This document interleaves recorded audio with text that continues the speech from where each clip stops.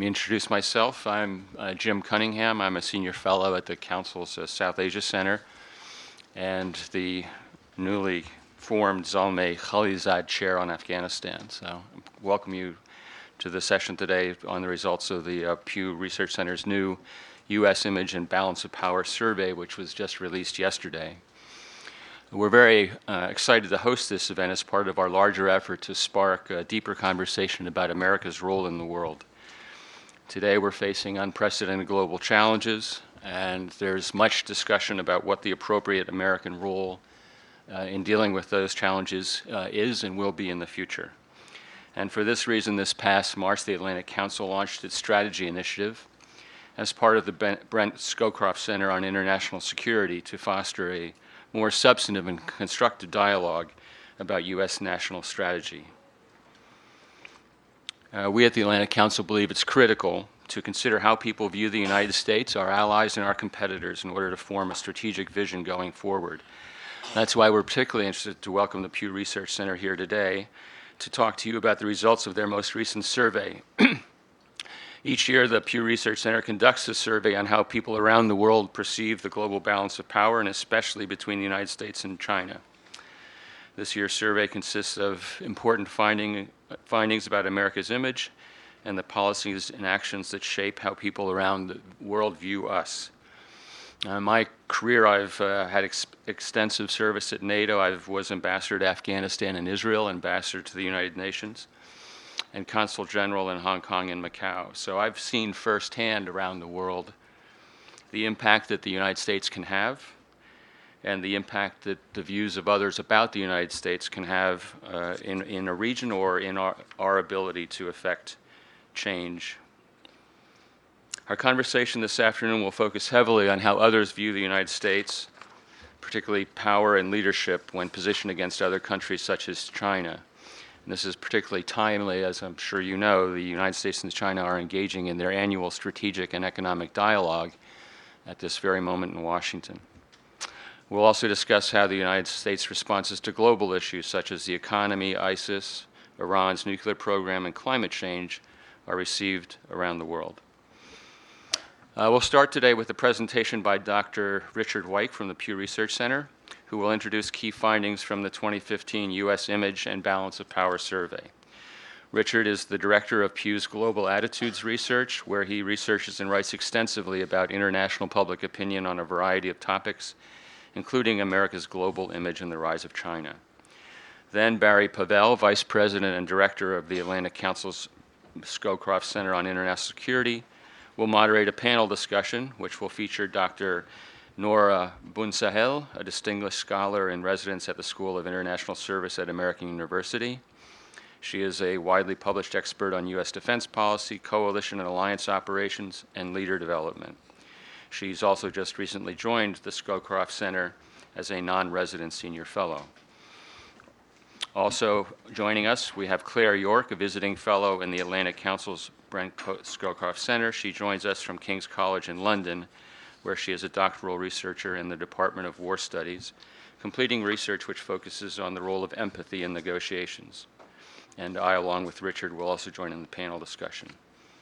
Everyone here should have filled out an abbreviated version of the Pew poll upon arriving, and we'll have the results from that poll ready for the panel discussion, and we'll compare our results with the broader findings. Then after the panel discussion, we will open up the discussion to the audience. So I hope it'll be a very interesting and illuminating couple of hours. Richard, the floor is yours. Thank you very much, Ambassador, and thanks for the opportunity to be here and to talk a little bit about our new survey. I'm really happy to be here and especially happy to talk about this topic. How does the world see the U.S.? You know, of all the international topics that we study at the Pew Research Center, this is probably the one that's gotten the most attention for us over time. And I think that's in part because it's been such an interesting story over the last decade or so. Lots of ups and downs and twists and turns. And I think with this new survey, we've added some new elements to that story. So I'll tell you about the survey, but first let me just give you a little bit of background on the methodology that we used. This is a survey in 40 countries from all over the world that we conducted from late March to late May. It's based on nationally representative samples in all of these countries. And in the U.S. and a few other places in Western Europe and elsewhere, we do telephone surveys, but in most of the countries we actually do face-to-face interviews, in-person interviews in people's homes. And the margin of sampling error is about 2.8 to 4.3%, which is pretty standard for polling methodology. So that's just a quick overview of the methodology. Happy to talk more about that as well. So I'll jump into the findings on how the world sees the U.S. and start off with what's really our baseline measure of how people around the world view the U.S. It's a very simple question. Do you have a favorable or unfavorable opinion of the United States? And if you look at this map here, it illustrates the percentage of people essentially in each country who say they have a favorable opinion of the U.S. So the dark green are places where ratings for the United States are pretty high.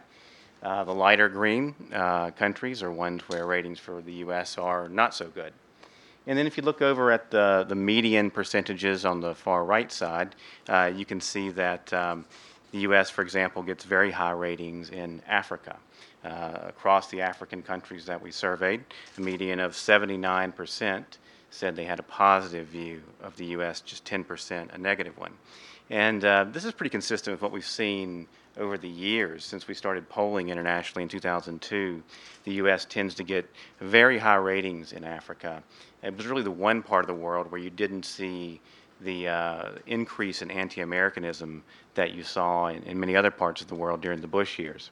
And the U.S. has continued to get very good ratings throughout the Obama era as well. If you look at Asia, Europe, Latin America, overall, mostly positive ratings for the U.S. in all of those regions, although it varies a lot if you look at the map from country to country, but overall in these regions, good ratings for the U.S. The clear exception is the Middle East. This is the part of the world where we really didn't see the Obama bounce after President Obama was elected. Ratings for the U.S. have been overall pretty negative there for many years, continue to be so again this year. If you take Jordan, for example, just 14% of Jordanians say they have a favorable view of the U.S. That's the lowest percentage on the survey. Now, one thing we consistently see in our surveys is that young people tend to have a more positive opinion about the United States. So if you take China, for example, there at the top of the slide, 59% of Chinese under 30 have a favorable view of the U.S., just 29% among people who are 50 or older. And we see the same pattern when we ask other questions about the U.S., American popular culture, American ideas about democracy. All of these things tend to be more popular among young people in China, tend to be more popular in young people in regions throughout the globe. Now, one thing that's interesting is that we see a similar pattern when we ask about China or when we ask about other countries and other international organizations. So, part of what you see here on this slide, I think, is about the U.S., in particular things that people think about the U.S. Part of it might be of a broader pattern of young people around the world being more positive about other countries and about the rest of the world. Maybe that's something we can talk more about during our discussion later. Now, I want to pick out a few countries where we've seen some interesting changes over the last year and show you what we found in those places with some of our trend data. So let's start off with Russia, where attitudes towards the U.S. have become much more negative over the last 2 years, reflecting the tensions between the U.S. and Russia over the Ukraine crisis. So if you go back to 2013, 51% of Russians had a positive view of the U.S., down to 15% in this year's poll. Obama's numbers have never been great in Russia to begin with, but they've come down even more. So in this year's survey, just 11% of Russians say they have confidence in President Obama to do the right thing in world affairs. So on these questions, on other questions we ask about the U.S., we see lots of evidence of rising anti-Americanism in Russia. Very different pattern in India. where we've seen some very positive changes in America's image over the last year. You've seen U.S. favorability go from 55% to 70%. Percentage of Indians with confidence in President Obama has gone from 48% to 74%. So very positive changes in India in terms of America's image. And of course, there's been a lot of high-profile travel between these two countries over the last year. Modi coming here, Obama back in January, I believe it was, traveling to India. And those kind of things can have an impact on public attitudes sometimes. Of all the countries we surveyed this year, in terms of change from 2014 to 2015, we've probably seen the biggest improvements in America's image in India over the past year. Different pattern in Israel. 81% of Israelis say they have a positive view of the U.S., similar to what we've gotten over the last few years. We've consistently gotten very high ratings for the U.S. and Israel over time. But President Obama's rating has dropped off pretty steeply within the last year, from 71% to 49% in terms of his confidence rating. It's just 40% among those who identify with the Likud party. So, obviously a lot of tensions between Obama and Netanyahu over the last year over Iran negotiations, and I think you see that high-level tension being reflected in public attitudes in Israel. So let's look at a few slides on some particular American policies that we asked about. One of the things we wanted to look at this year is how is the world reacting to the U.S. campaign against ISIS? So what we find is that broadly across the globe, we see a lot of support for the U.S. campaign against ISIS in Iraq and Syria. So across the nations where we asked this question, a meeting of 62% say they support the U.S. campaign. Just 24% say they oppose it. And interesting to me is that the highest level of support actually comes from the Middle East. We've got a median of 77% there. We talked about Jordan a minute ago, where only 14% of Jordanians have a positive view of the U.S. 77% of Jordanians support the U.S. campaign against ISIS. High levels of support in Europe as well. So, on the one hand, maybe it's not too surprising that, the fight against this terrible group has a lot of public support.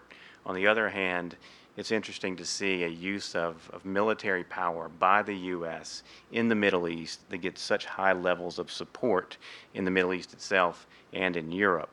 Certainly a very different story from what we saw a decade ago with the Iraq War. Mostly support in other regions as well. Latin America is a bit of an exception. I don't know that I have a full explanation for the Latin America finding, but I think part of it is that ISIS just isn't seen as big a threat there as it is in other regions. And in the U.S., overwhelming bipartisan support for the campaign against ISIS. Another issue we wanted to look at is the post 9/11 interrogations that a lot of people consider to be torture by the U.S. Of course, you had the Senate torture report last December. And what we see is that around the globe, a fair amount of opposition to U.S. interrogations. A median of 50% say they were not justified. Just 35% say they were justified. And the finding's pretty consistent across regions, with Africa being one exception. And as you can see, if you look down at the bottom of the slide, the U.S. is clearly an exception.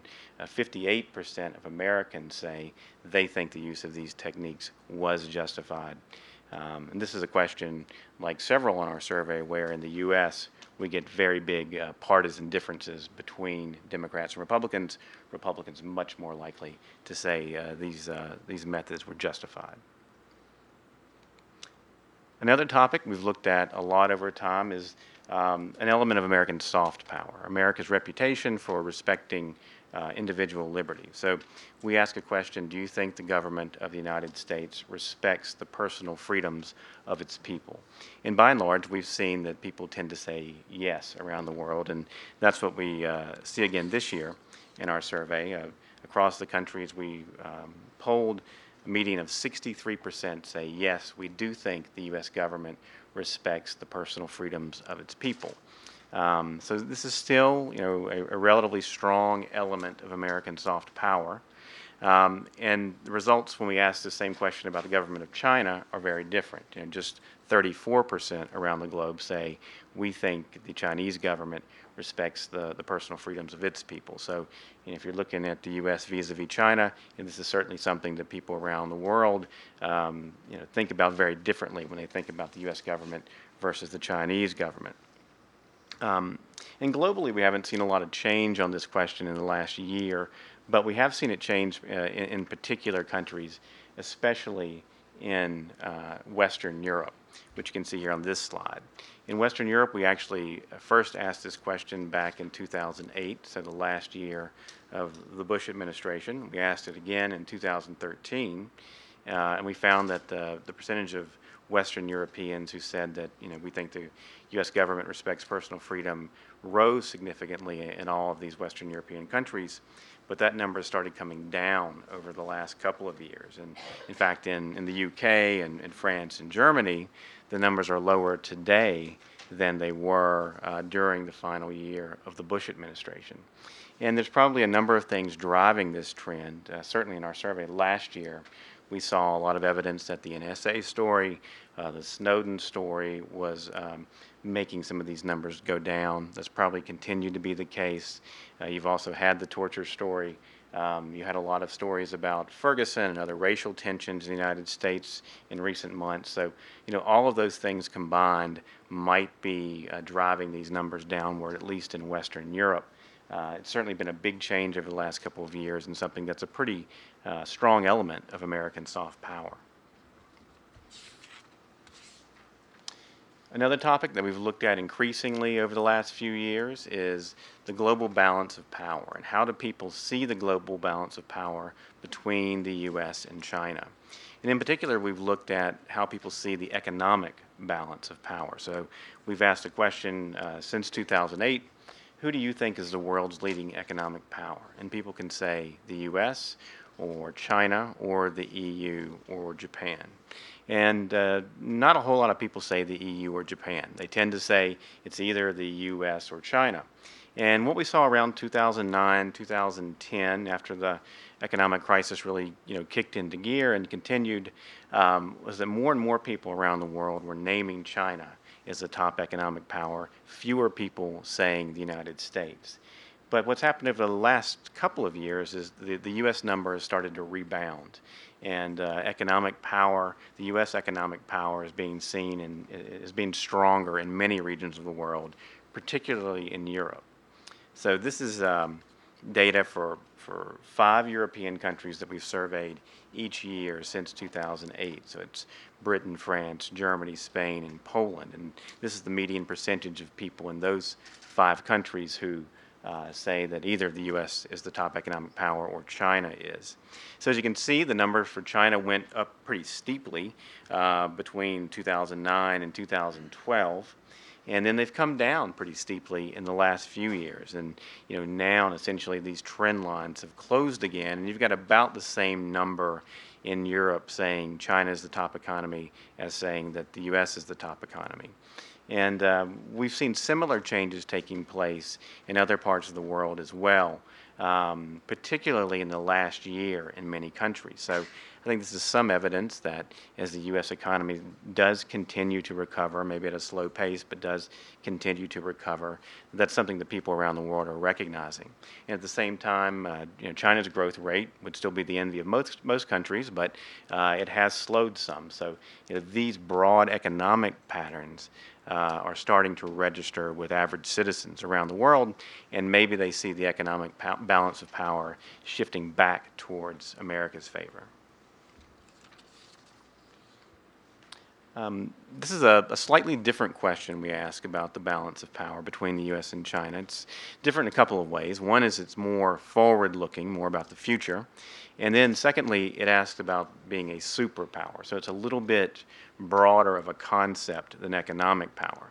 So we ask people, do you think China eventually will or maybe already has replaced the U.S. as the world's leading superpower, or do you think this is never going to happen?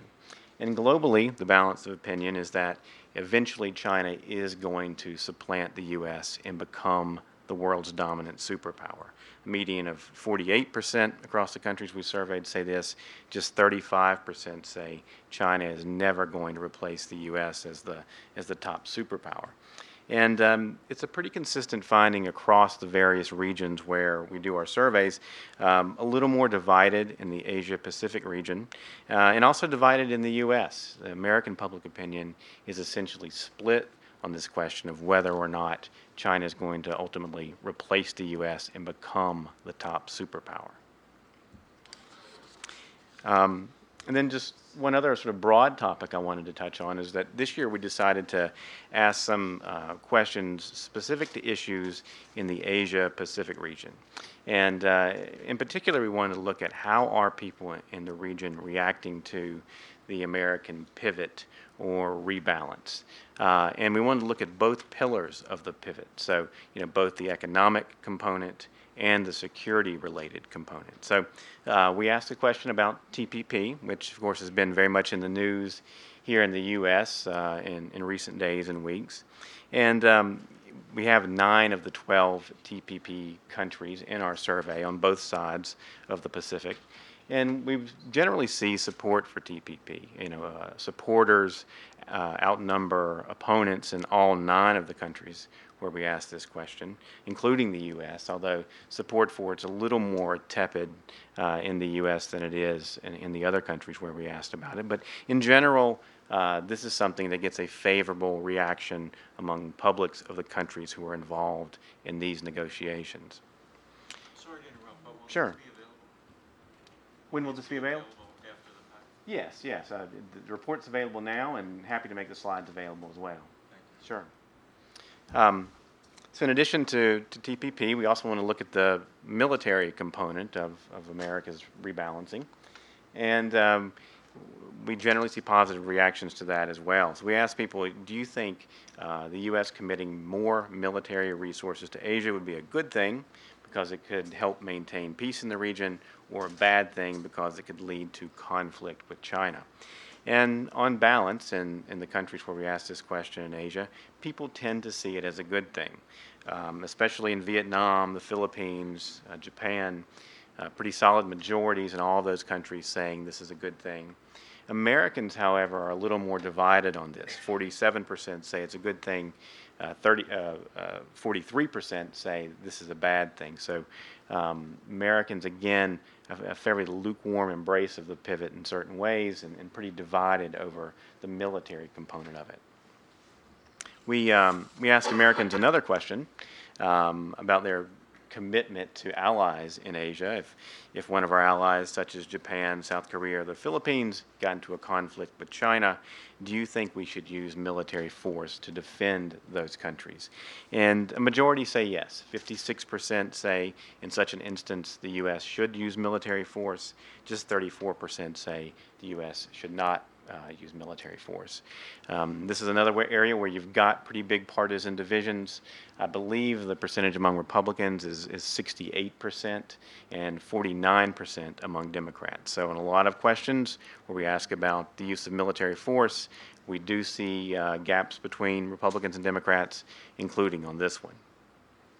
Now, for their part, South Koreans, Filipinos, and Japanese think that the U.S. would use military force in that kind of a situation if their country got into a military conflict with China. You've got big majorities in all 3 of these countries. So there seems to be, at least in South Korea, the Philippines, and Japan, a fair amount of confidence about the military commitment from the United States if those countries were to somehow get involved with a military conflict with China. And then one final slide, we wanted to see what the Chinese think about the rebalance, or what they think more broadly about American strategy vis-a-vis China. So we asked them, which do you think is closer to your view? The U.S. will accept China eventually as being with China as being as powerful as the U.S., or do you think that the U.S. is trying to prevent China from becoming as powerful as the U.S.? And as you can see here, by a nearly 2-to-1 margin, the Chinese say, we think the U.S. is trying to keep us down. The U.S. is trying to constrain China's rise and prevent China from becoming as powerful as the United States. So, in broad terms, we see a lot of support in the region for the pivot, both economically and militarily, but it's important to keep in mind that the Chinese see this from a very different perspective. So I can stop there, and I think there's a lot more to talk about, and I think it's time for all the other panelists maybe to come up, and we'll have a conversation.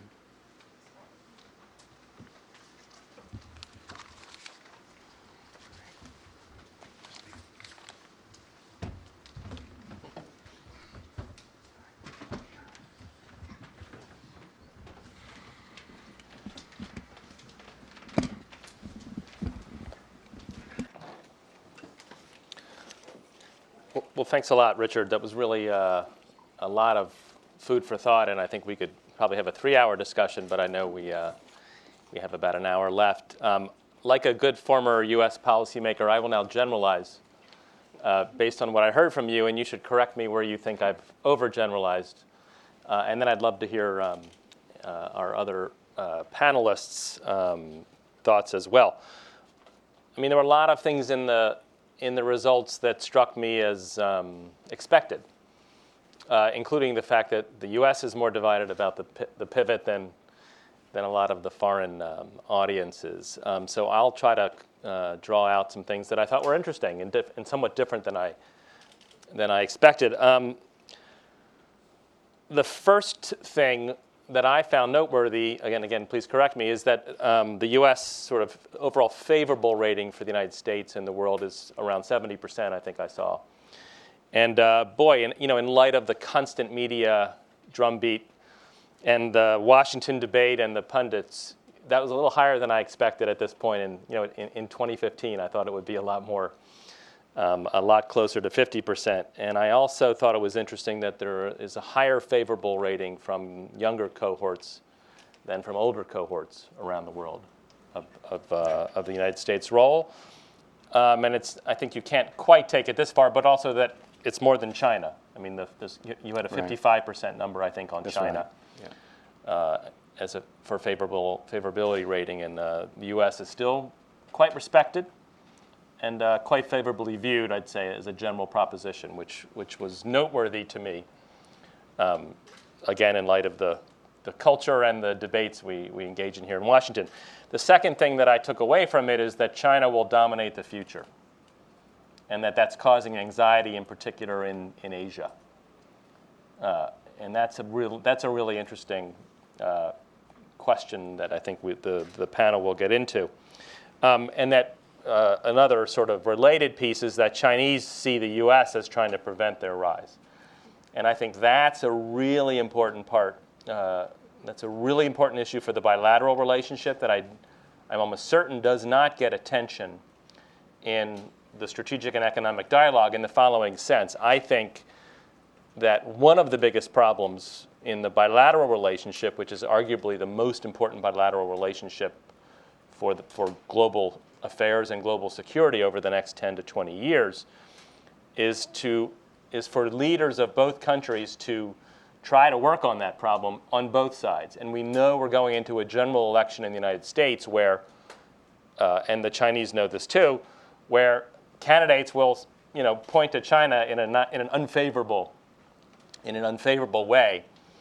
And that further compounds these problems of our domestic population seeing each country not in a very favorable and positive light. And I think that's something that our leadership has to work on so that we can maximize our prospects for continued prosperity and security, and that we don't trip into problems that are not sort of determined ahead of time.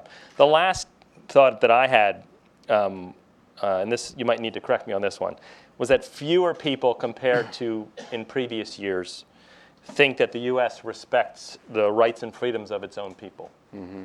And I think in the report you talked about the racial problems and a couple other problems as well. Is that correct? Right, yes. But I'd say over the last 2 years, globally, we've seen the numbers come down on that question. And NSA is part of it, and maybe some of these other things, including the racial problems, including the torture issue, could all be playing into it.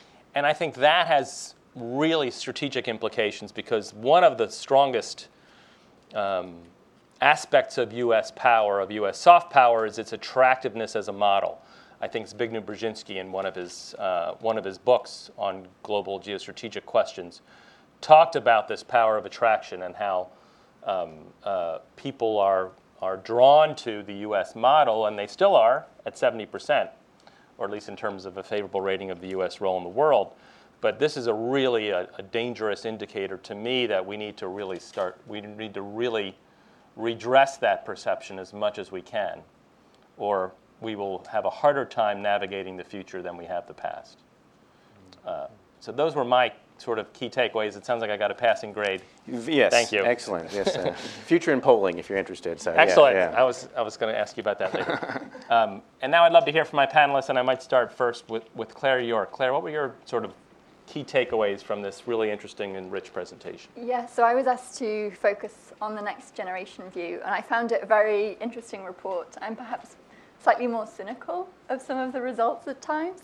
And I'm also a believer that different stories, statistics can tell different stories and can be interpreted in different ways according to how you choose to read them. And so really what I wanted to reflect, because there isn't as much data on the younger generation, I know you have it, I know there's far more information behind the scenes, but really I wanted to raise a number of kind of observations and questions, both for the panel and for the audience. And to put it in context, looking at the next generation, those under 30, it was 18 to 29. So those at the top end of that bracket would have been around about 3 or 4 when the Berlin Wall fell.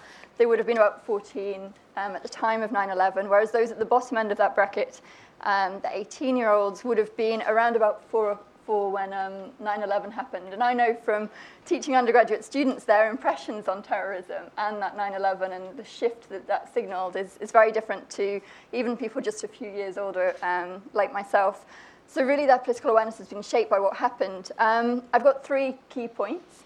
I think from the next generation, the perspective is encouraging. As you've already pointed out, 22 out of 39 countries, young people are significantly more favorable towards the United States. I'm curious about those who maybe didn't make it into the double digits. Particularly, I noticed only Spain and Poland out of Europe had double digits. And so I'm therefore curious about why maybe there isn't that big difference between countries like France and Germany and their older generations. And also of those who have entered the double digits, is it because there has been significant policies on behalf of the United States to engage in a different way with those countries? And you've got a generation who therefore doesn't have that same sense of history, the awareness of previous experience with the United States that maybe those over 50 do.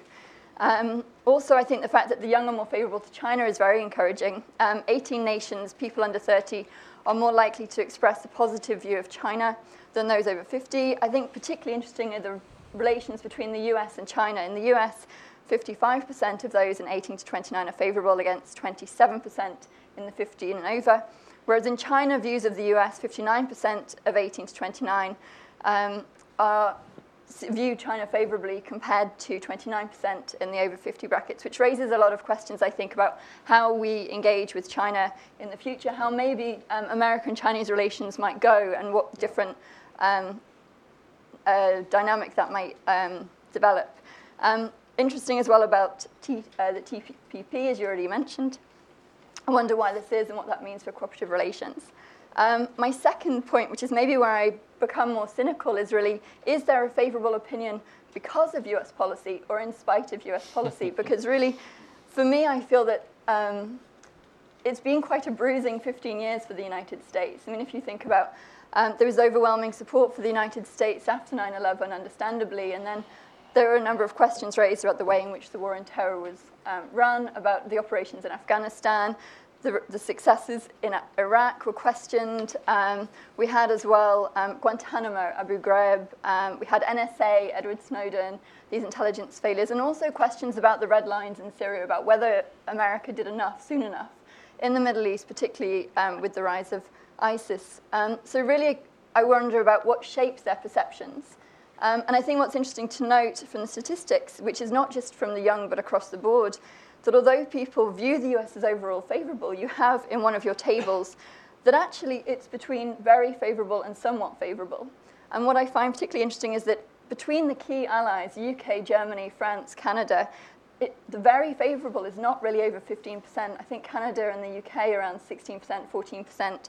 So that means that a lot of people in these countries who are traditionally allies are actually somewhat favorable, which suggests that maybe they're more critical of certain aspects.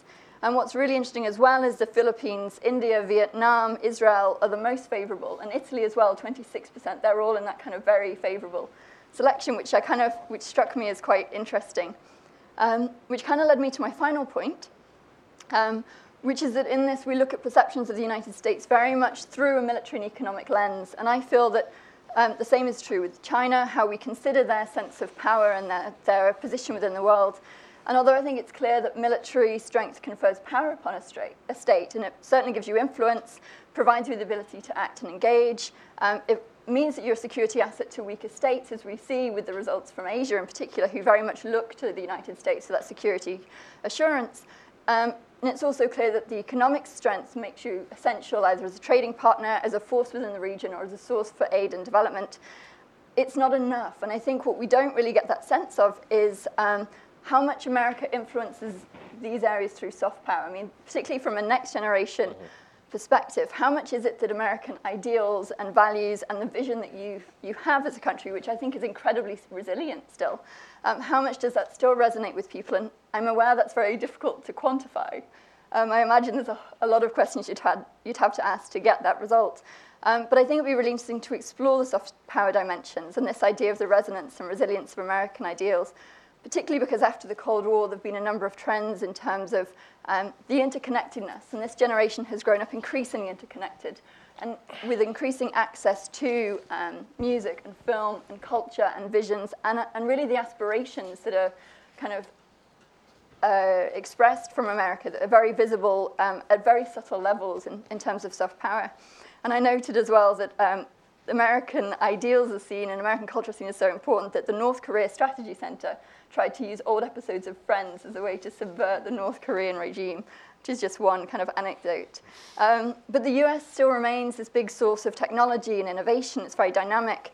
And I wonder, particularly for the next generation, they'll have a lot more in common with others overseas who are similar to them. And they're able, through the internet, through this interconnectedness, to connect with people who are like-minded in a way that those maybe in the 1980s, those in the 1970s couldn't. And particularly now, I think a university graduate in Delhi would have more in common perhaps with a university graduate in DC who's from a similar background, similar experiences, than maybe someone from a different socioeconomic background in their own country. So it'd be interesting to know something as the demographics of the younger generation, kind of where they're coming from, what they represent. But overall, I think it's a very interesting report that raises a lot of further questions. Mm-hmm. So. Excellent issues that you raised, Claire. What we're going to do, I think, is go through each of the panelists. I might even ask Richard to hold for a second after we hear from our other two panelists. We'll then look at some of the results of our audience polling, which is coming in real time. Thanks for your help.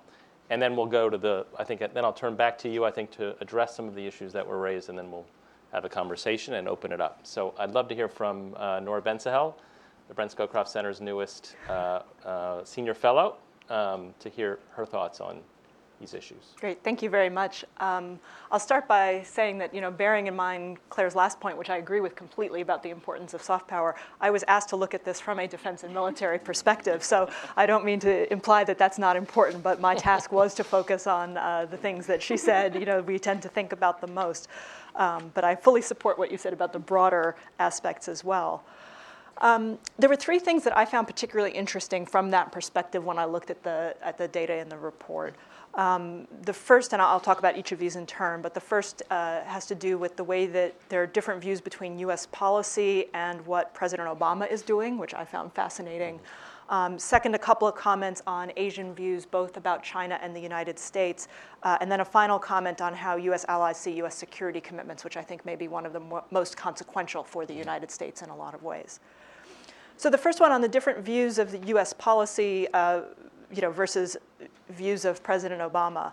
I noticed this trend when I was looking at the data on ISIS, right? Because I studied this. I'm really particularly interested in views on this. I was surprised that US support was as high as 80%, frankly, given all the domestic debates that we have about this. But I was also surprised that there was pretty high global support, and you showed the slide on that, so you've seen the data on that. What I noticed, though, was that there was another question about ISIS in the report, which is asks respondents whether they approve or disapprove of the way in which President Obama is dealing with ISIS. That's not the broad favorability of the United States versus views of Obama. This is about ISIS and policy towards ISIS. And there's a huge gap there, a huge gap. If you look at the countries in the Middle East, and the caveat here is that the Middle East is 3 countries. It's Jordan, Lebanon, and Turkey, which are very important, not necessarily representative of the entire Middle East, but certainly important on this issue. Those that approve of President Obama's handling of ISIS is 66%, but that's 12% lower than support for US military operations against ISIS. Okay? If you look at Lebanon, if you look at Jordan, support for President Obama is 21 points lower than support for military operations against ISIS. And in Turkey, it's 25 points lower when you look at President Obama's favorability rating. You see the same thing in Europe. Poland is 9 points lower, Germany 11, Italy 20, France and the UK each 23, and Spain 24. And that struck me as just a huge difference. Richard, you may be able to shed some light on why poor President Obama is, likes some of the policies conducting, but not him. I don't know enough to know whether that's a broader trend on presidents. I don't know enough to know whether that's a long-term trend about President Obama himself. But that struck me as very interesting. And to the extent that there's some meaning in there, it strikes me that the most plausible explanation for what's going on there is that those respondents would like to see more military action against ISIS, right? Because what the military operations are probably at pretty close to the lowest level you could possibly be having against ISIS. A lot of talk about, some in Congress and in the US want the United States to be doing more. So if you're supporting military operations but you don't like the president, to me the logical inference is that you want more military operations, that you see this as more of a threat. I was sharing this with a colleague who sort of joked, the poll should have also had a question, would you like to see your country sign up to do more in military operations against ISIS, which of course would be a different question. But I think that difference is very significant in how we in the United States need to understand how, some of our partners in those countries that are most affected by the battle against ISIS, view what we're doing. There was a similar dynamic, although not quite as clear a contrast, in the question about how President Obama is handling the conflict between Russia and Ukraine. And here there was a lot more disapproval among our European allies, as I expected, though to be fair, the poll numbers showed that a lot of respondents said they didn't know, and that could have tipped it one way or another. But the support numbers, to me, I thought were relatively low. Poland had 51% approval of how President Obama is dealing with the conflict, and that's the only NATO member that had a majority of support. France, Germany, and Spain had majorities disapprove with rates that were in the high 50s, and the United Kingdom and Italy were pretty evenly split in thirds between approve, disapprove, and don't know. That to me is much harder to interpret because there's no clear direction that one could be going in. Whether they're saying the U.S. is doing too little, or whether they feel the U.S. is pushing the Europeans to do more than they want to do, because the U.S. has been out front pushing the Europeans, particularly in the area of economic sanctions, but in some other areas, to take a slightly harder line against Russia in this. But what it does suggest, what I do take away from that, is that the publics in our NATO allies don't have much appetite for a stronger confrontation between Russia and Ukraine. I think we see that reflected in government policy. But I think that's a sort of interesting finding among the publics. That suggests that there may not be a whole lot more room to push, to the extent that the governments are responsive to their publics on this, and that they may not even support some of current US actions there as well. Second bunch of things I found interesting had to do with Asia and China and views of China in the United States, and I'll make 2 points here, two things that struck me. The first was the question, and you showed the data on this too. Thank you for showing all the data so I don't have to dryly run over the numbers here. That the question about whether China already has or will replace the United States, and this is a direct quote, as the world's leading superpower. Majorities or pluralities in most countries said this, though it was more based on that China will someday, not that China already has. The report itself, the text of the report didn't highlight this, but there's another interesting trend I found in the time series in the raw data in the appendix or in the back of the report, which was really interesting to look at. In almost every country surveyed in every region, there were only a handful of exceptions, more people agreed now in 2008 than China has or will replace the United States as the major superpower, and by some very significant amounts in some countries. It's not true in South America, but it holds for the countries that were polled in Europe, in the Middle East, in Africa, and in Asia. And it holds in the United States as well. 36% agreed in 2008, whereas 46% believe that today. And that's interestingly getting near the tipping point, right? Because 48% of Americans said that China never would, but if I understood your margins of error correctly, that finding is within the margin of error, which means it's basically a toss-up. We don't really know. It lies somewhere right around the tipping point. Of course, this, and this is one of the things I found really interesting, is what constitutes a superpower is in the eye of the beholder, right? And that's why I quoted from the question. I suspect that it has many different meanings for many different people, and each person brings their own frame to answering that question with whatever they define it as. So it made me wonder how the responses would differ if you asked it as two separate questions, one on economic power, and you do have some in the survey that sort of get at that, but one on military power. If you could define superpower more clearly to see how those views break down, I think that I'd suspect that we'd see very different results, because I think people in their definition of what a superpower is probably, without even knowing it, weigh those two factors differently, and also weigh in the soft power elements that you were talking about as well. There was also, I found, an interesting split, and I'm not an Asia expert, but there was something that in my notes I started just jotting down as the Asia split, that there were really, really strong differences of views within the region on some of these questions in perceptions of China and the United States in ways that I didn't necessarily expect it to break down. Right? I would have said going in that I would have expected there to be major differences between countries in East Asia and Southeast Asia maybe, or between US treaty allies and non-US treaty allies in the region. And there was one difference between the treaty allies and non-treaty allies about whether the US military presence in Asia is a bad or good thing. Vietnam and the Philippines led the survey with 71% saying it's a good thing, and our treaty allies in Japan, Australia, and South Korea also positive, but at levels in the 50s. So that was one place that did break down along what I thought might be expected lines. But there were three other questions that showed a different split, that Australia, South Korea, and Malaysia generally, at the most broad level, clumped together as to how they saw things. And they have more positive views of China than Japan and than Japan and Vietnam, while Indonesia and the Philippines sort of had mixed views depending on what the questions were. The question on whether China has or will replace the US as superpower, those who said yes with majorities, Australia and South Korea, plurality in Malaysia. No, China will never replace the United States. The numbers are even larger there, Philippines, Vietnam, and Japan, with 77% saying that. That to me is a very interesting divergence within the region. Second question related to this on global views of China. Favorable, Malaysia was the highest. That's understandable given their mostly Chinese population, but followed by Indonesia and South Korea with figures in the mid 60%, and Australia and the Philippines mid to high 50s. Unfavorable ratings, 74% in Vietnam and 89% in Japan. Again, an unusual breakdown. Finally, third question, which is more important, being tough with China on territorial disputes or having a strong economic relationship with China. The tough on territorial disputes, Vietnam, I got that, they have a territorial dispute. South Korea, which is not a South China Sea claimant, so harder to explain in that way. Virtually even support within the margin of error in Japan, the Philippines, and Indonesia. And the only country that came down on the side of a strong economic relationship was Malaysia, again, explainable based on their population. So taken together, what this told me is this is an even more complicated Asian landscape than I had thought. And I thought it was a pretty complicated landscape to begin with. What does that mean for the United States? That means an extraordinarily difficult diplomatic task in working with our allies and partners in the region to address regional economic, but particularly, again, from where I look at this, in security challenges, because you don't have a whole lot of areas of common agreement. It's not like you have clusters of states that agree on a certain set of issues and others that clearly don't, and then you can work on building some bilateral relations among the countries that fall on one side of that. We're dealing with allies and partners, all of whom have a strong connection to the United States, all of whom we would like as the United States to keep a strong connection with, and yet they're all over the place on what they want and how they see things.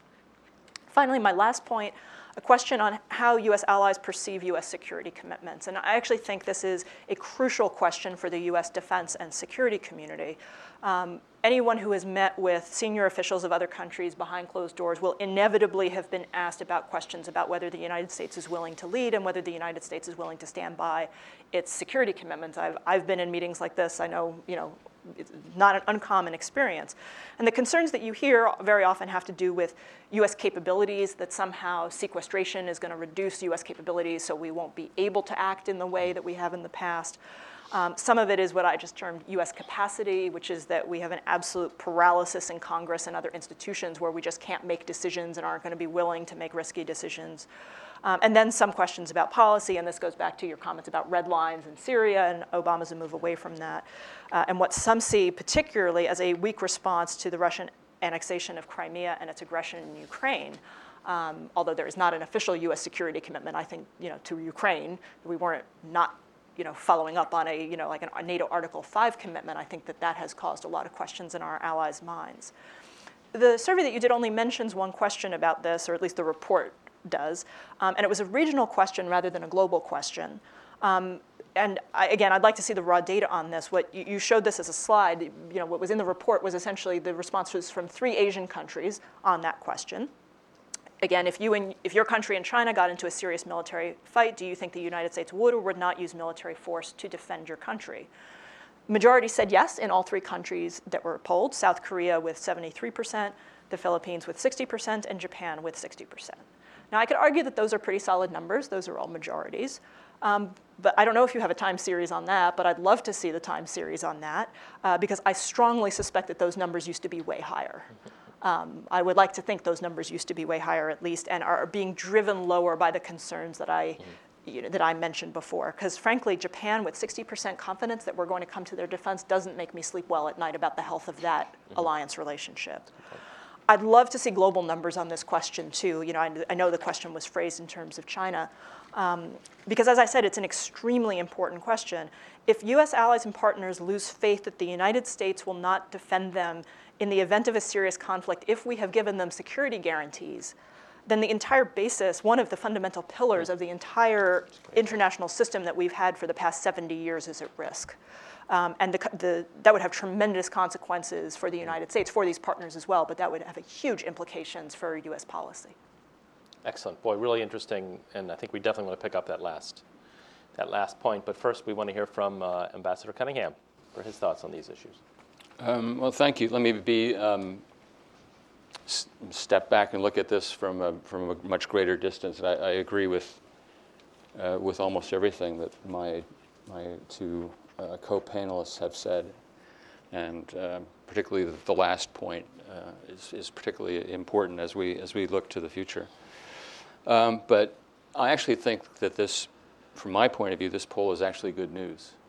Because if you look at the relentless drumbeat of criticism that exists about the United States and American policy around the world and in this country, and the tremendously complicated international environment that we Americans are dealing with, along with partners, people who want us to take over and solve their problems for them, and adversaries in almost every part of the world, the fact that the consensus view revealed in this poll in terms of the favorable or somewhat favorable, I think somewhat favorable is good under these circumstances, that equates to both talking about the United States or about President Obama to basically 65 to 70% favorable and 25 to 27% negative is actually a pretty good sign that we are very much, in terms of how other people see us, the United States is still very much in the game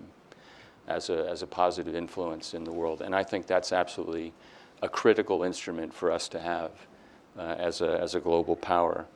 A lot of the negative reaction to American policy comes from disappointment about things that we do that are perceived as conflicting with our values, as we saw in some of the questioning that was undertaken about torture and eavesdropping and other things that have become controversial in the past couple of years. So that is also not just an expression of disagreement or opposition, but it's also an expression we thought that that the United States would act better than it has, or than it looks like it has. The ISIS questions, I think, are critical because they get to the nature of something that I believe is a long-term challenge to the United States and our partners, which is how are we going to develop a sustainable attempt to deal with Islamic extremism and terrorism. And the reason I think these questions are critical now is because ISIS is the most flagrant, most widely reported on expression of this conflict that's going on. So I think that Nora made a great point when she talked about the question. There should be two questions. What do you think about American military engagement? But what do you think about your own countries? What do you think about your own country's engagement? And that's the question that does really need to be asked. It's a good thing to know that a majority of our partners and others and Americans support what we're trying to do, but it's even more important to know what other countries are going to do and be willing to do in the future, because that will be a key indicator here in this country about how long we're going to be able to sustain the kind of effort that we need. So I think at the bottom, this is a good outcome. This poll shows good results for a world that's in crisis and flux to such an almost unprecedented degree, and it's a good indicator of the role and responsibility of the United States. And there's no other country that can play the kind of global role that we are and can. China certainly cannot, whatever its other attributes or expressions of expectations for the future. And this is a burden for Americans, and our partners should understand that. But it's also an opportunity for us and for the next administration to try to get our effort onto a more solid footing in dealing with these issues. The other thing that I was struck by is the intersection of the dynamics about the relationship with China and the expectations and observations of the people in the region. I think it's not worrisome to me that a majority of people think that at some point in the future China will supplant the United States as the leading economic power. China has its own ambitions, its own programs, and it has a huge amount of problems that it has to deal with that are going to mitigate against that in the future. But certainly it shows that there is a desire by people in the region to have both the United States and China engaged. I would wish that I have the impression from the polling and the responses that there's a greater appreciation for China as an economic force rather than a political or security contributor, and a greater appreciation of America's role as a security force, as a balance against China and its designs in the region. That's something that we as a country should work on correcting, both vis-a-vis the Chinese and vis-a-vis public opinion. We are an economic force in the Pacific and a political force. And we should be and we will be, and we need to find a way to marry those realities with a Chinese perception that the United States is hostile to its own rightful place in the world. And that's something that we've been working on for some time, but obviously we need to do a better job of that. Great. Well, thank you very much, Ambassador. Now we're going to put up the results of this audience poll, and I'm going to, as soon as they're up, I'm going to go over and sort of give a brief overview, and then we'll come back to Richard, and I have a big question for you. So let me go over here. 5 questions. First question was, and boy, this is a really patriotic, pro-American, optimistic crowd, I have to say. On the first 3 answers that you guys are off the charts. Will China ever replace the United States? I think far and away, and Richard can correct me, this audience says no way, 67%, whereas much more towards the median on the global polls. So Right. This is a very pro-American crowd, as I said. The next question was the pivot to Asia basically a good thing? And this audience, by far and away, seems to say yes, much more than the poll reflected, 73%. The third question was on TPP. This is apple pie. No question, 81%, that TPP is a good thing. The next question on ISIS, I think within the margin of error on the polling. I think the global polling had 80%, and this audience said 75% approval of the conduct of military operations against ISIS.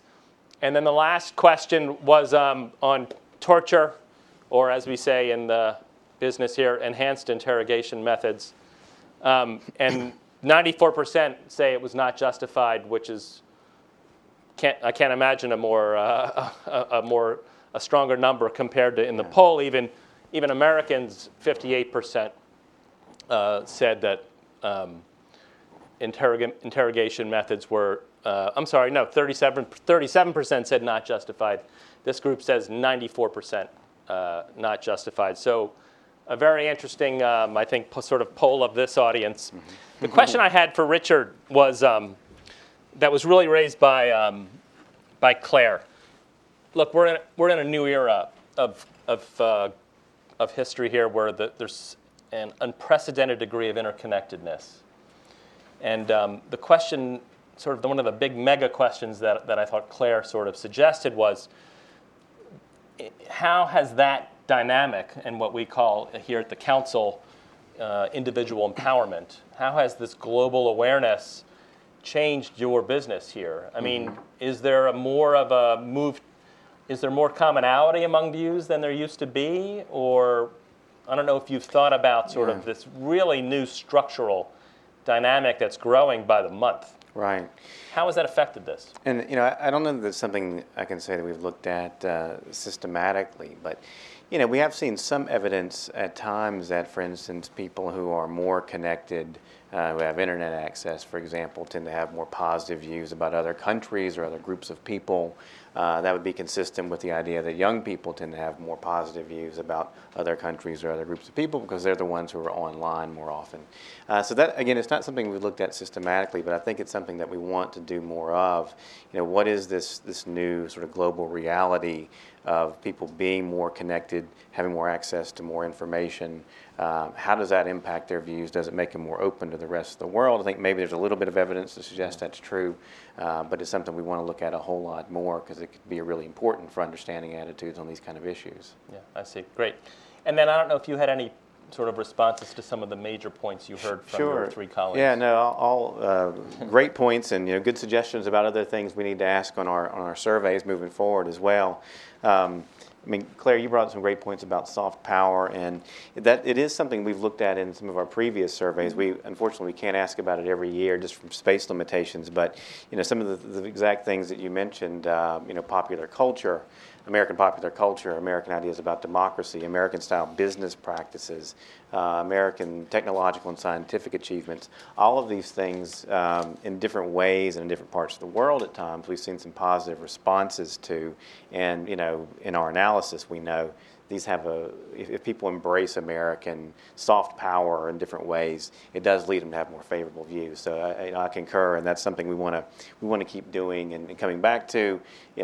Soon enough we'll have a new administration in the White House one way or another, and we'll want to go back and look at America's image with the new administration and look at elements of American soft power then as well.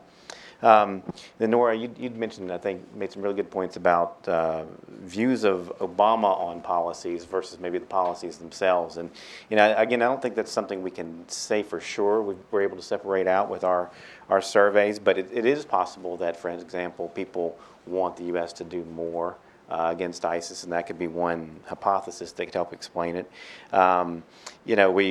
We also know that in some of these countries, particularly in the Middle East, President Obama is not that popular, so it may just be difficult for respondents to say, yes, I approve of the job he's doing on that issue, even if they kind of agree with part of his policies. Their views about him are pretty negative, and they may not want to say they approve. And then there's also just the fact that on things like ISIS in Russia, Russia is still very active, flexing its muscles in Ukraine. ISIS is still controlling large amounts of territory in Iraq and Syria. So, it may be hard for some people to say they approve of the job that is being done when there's the side they're rooting against is still having a lot of success. So that might be part of it too. And then, Ambassador, I think you raised some great points about the U.S. and China, especially in Asia, and the tension between, on the one hand, people want more U.S. engagement, they support the pivot, they want more economic involvement, maybe more security involvement from the U.S. On the other hand, they do very much recognize that China plays a crucial role in the region's economy. They know China's an important trading partner of theirs quite often, and they value in different ways, we can see it in our survey, they value those economic ties with China. So there's a lot of tension, I think, in people's minds between wanting greater U.S. involvement on the one hand, also knowing that China is important to their countries on the other hand, especially economically. Great. I think we want to go to the audience very soon, so please let me know if you have questions for our panelists in any form or fashion.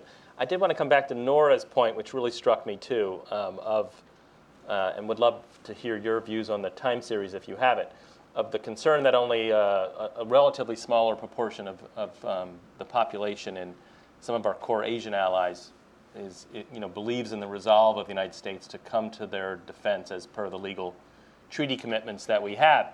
And I think if you do play that out, as Nora essentially suggested, you're talking about a real recipe for, I don't think global chaos is that strong a word, where you already have adversaries probing and nibbling and testing. Arguably China in the South China Sea, Russia in Europe, ISIS in the Middle East, and as of today in parts of Russia, where I think there was a governorate declared by an ISIS offshoot in Russia. But so I think if you then have allies really questioning, and would love to hear if you have any sense of the time series on that. That's a really big strategic question. Yeah, it's a really interesting question. Unfortunately, it's the first time we've asked it, so we don't have time series on. I wish we did, but it'll be something we want to keep tracking for sure. The other thing I'd mention related to that is we just released a report, and some of my colleagues were the lead authors on this report, about the Ukraine crisis, essentially, and surveyed a number of NATO countries. And we saw somewhat similar results there in terms of NATO countries saying that we do think the U.S.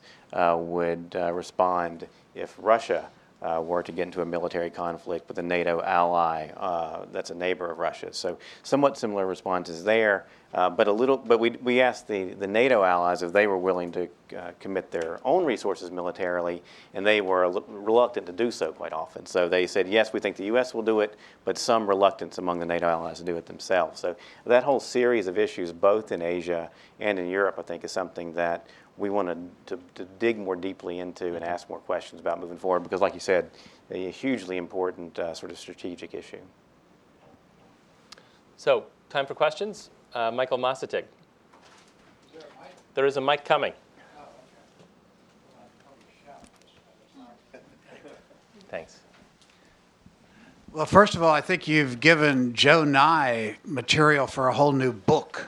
But a couple aspects of that.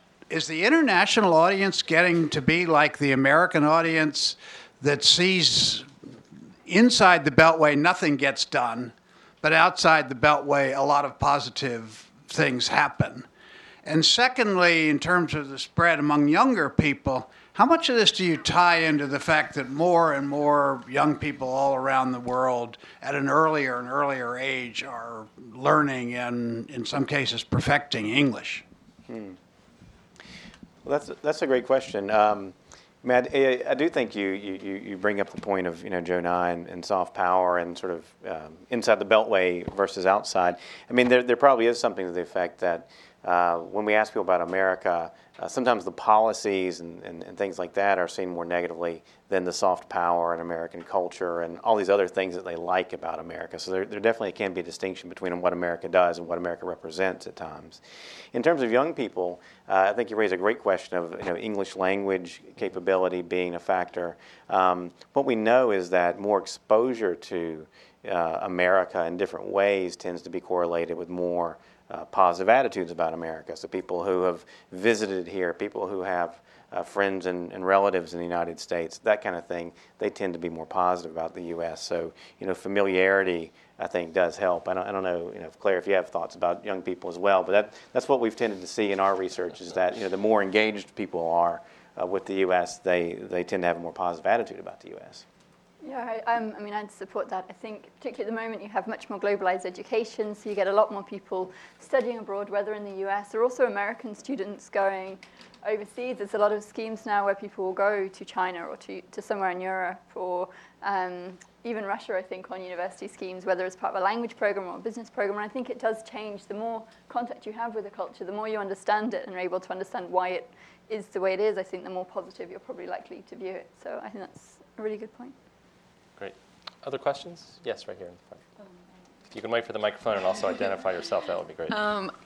Earlier, you had been talking about how almost the changes like with technology are bringing closer maybe a teen in Delhi and a teen in DC than you would see within their own country. And I wanted to hear more about what you thought the implications and the complications this might bring to like the way we pull for and like receive information on the wide scale, like what you were going, because you kind of mentioned it briefly and then moved on. No, touched it and then moved on.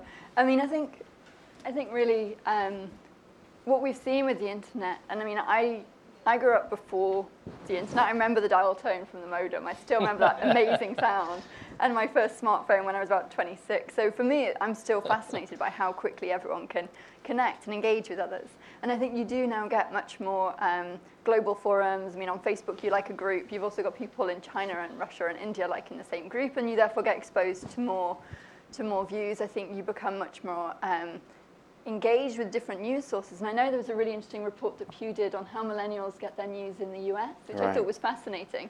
And I think it was just early this month, or earlier in June. Pretty recent, yeah. And really what it showed is that millennials, more than the older generation, get most of their news from Facebook and Twitter, particularly Facebook, which means they're not going to the Wall Street Journal, they're not going to the New York Times, the Financial Times, they're going to normal sources of social media, which means they're getting kind of different views from people. And I don't know about you, but my friends on Facebook rarely post a news story without putting an opinion about it. So you then get much more access to different views from people around the world. And I don't think it's necessarily, I think there's still a huge role for national identity, for national borders. I don't think it removes time and space and distance and geography, but I do think it does bring in this different dynamic that we're still trying to fathom. We still don't know what to make of it. Don't know if that. Just a quick point on that. I actually think that could cut the other way, right? Because what you find on Facebook is, your friend, you tend to affiliate with people who think like you, right? And so if that's where you're getting your news, you're only seeing the views of the people who you already like, who are posting, who may already, so you're not getting any. You're not necessarily getting diversity. Yeah. Even if you've got friends around the world, they may tend to be more like you. So I actually think that's potentially concerning. I'd agree. Great.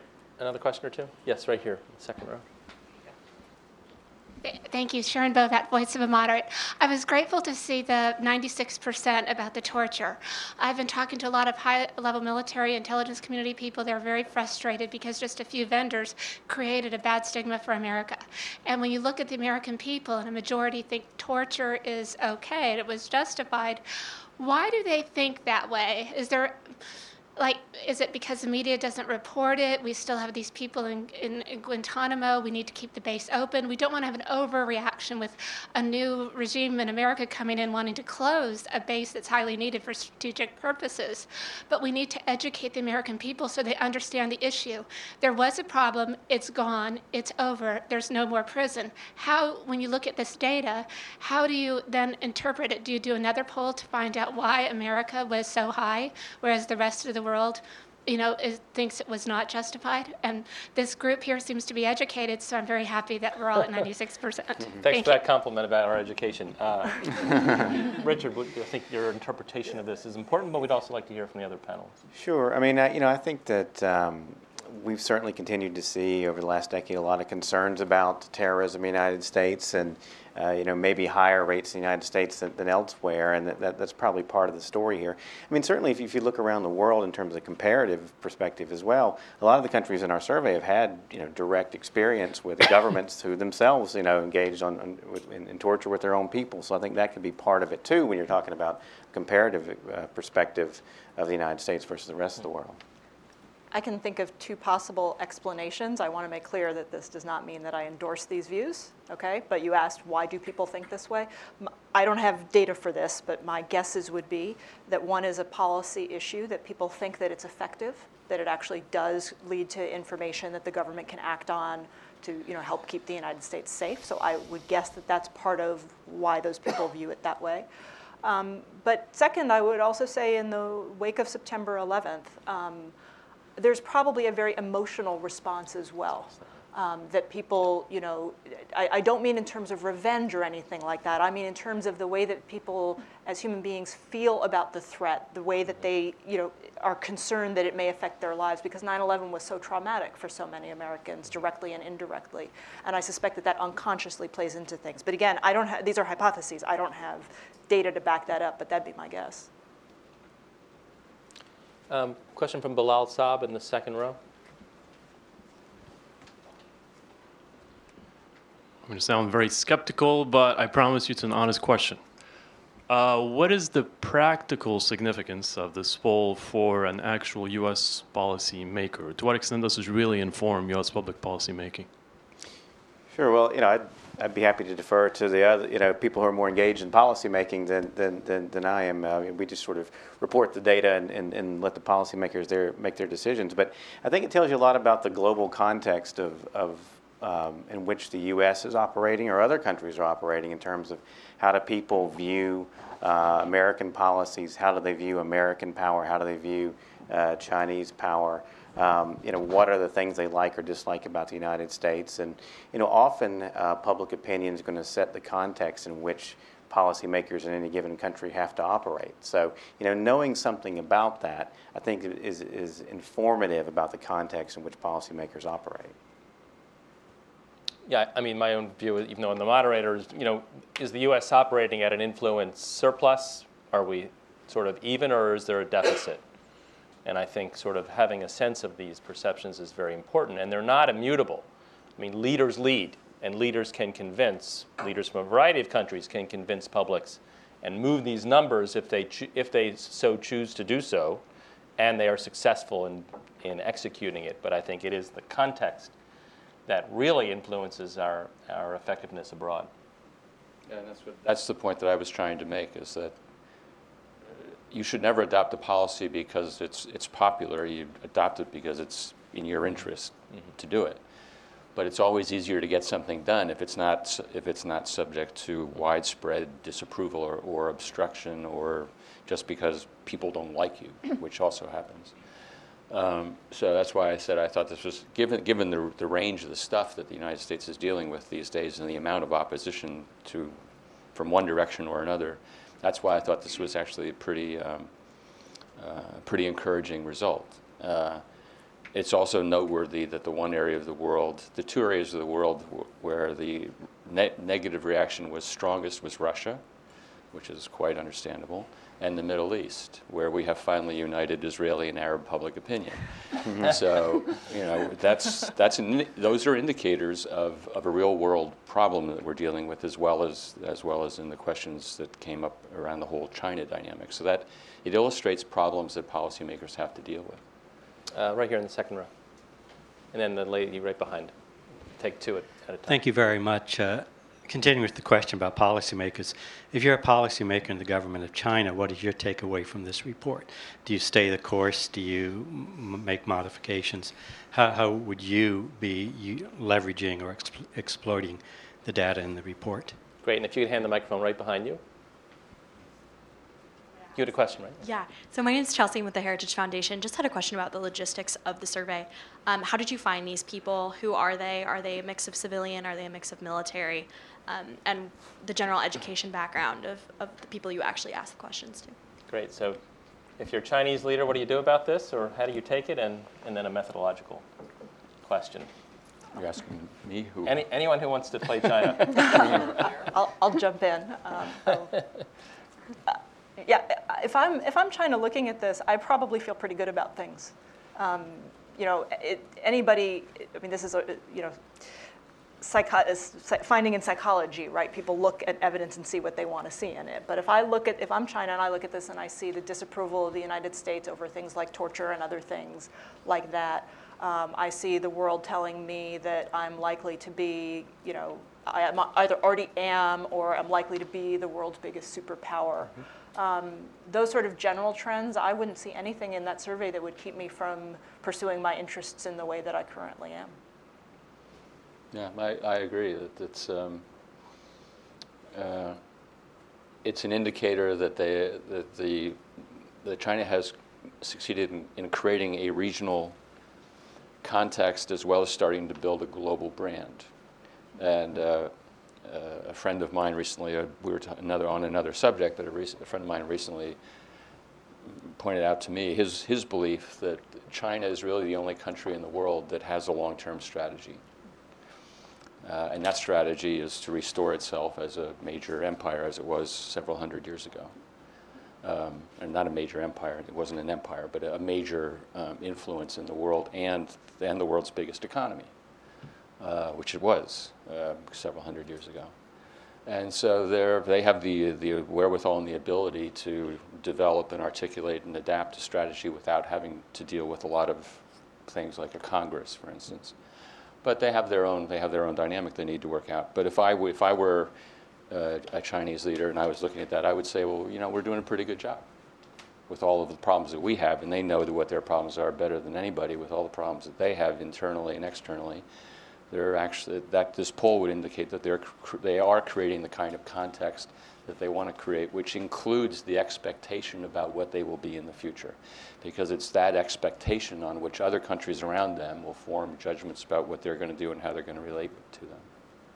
Richard, I'm going to ask you to hold on the second question, which is methodological, and you can talk afterwards. If we could bring the mic to the last questioner right over here. Very quick question, please, and then we'll do a very quick answer, because I know we need to end on time. Sure.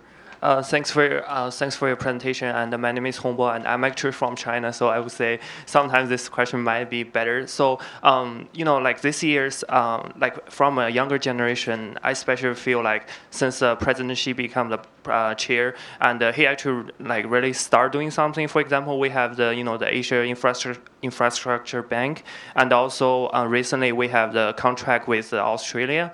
The international trade. So I just feel like maybe right now it's kind of the time to kind of solve the world issues, such as maybe the issue with South Korea, the Korean Peninsula. So I just wonder, what do you guys think about that? And if you think it's a time, how should these two sides of government to build this maybe trustworthy relationship to solve the world issues? Thank you.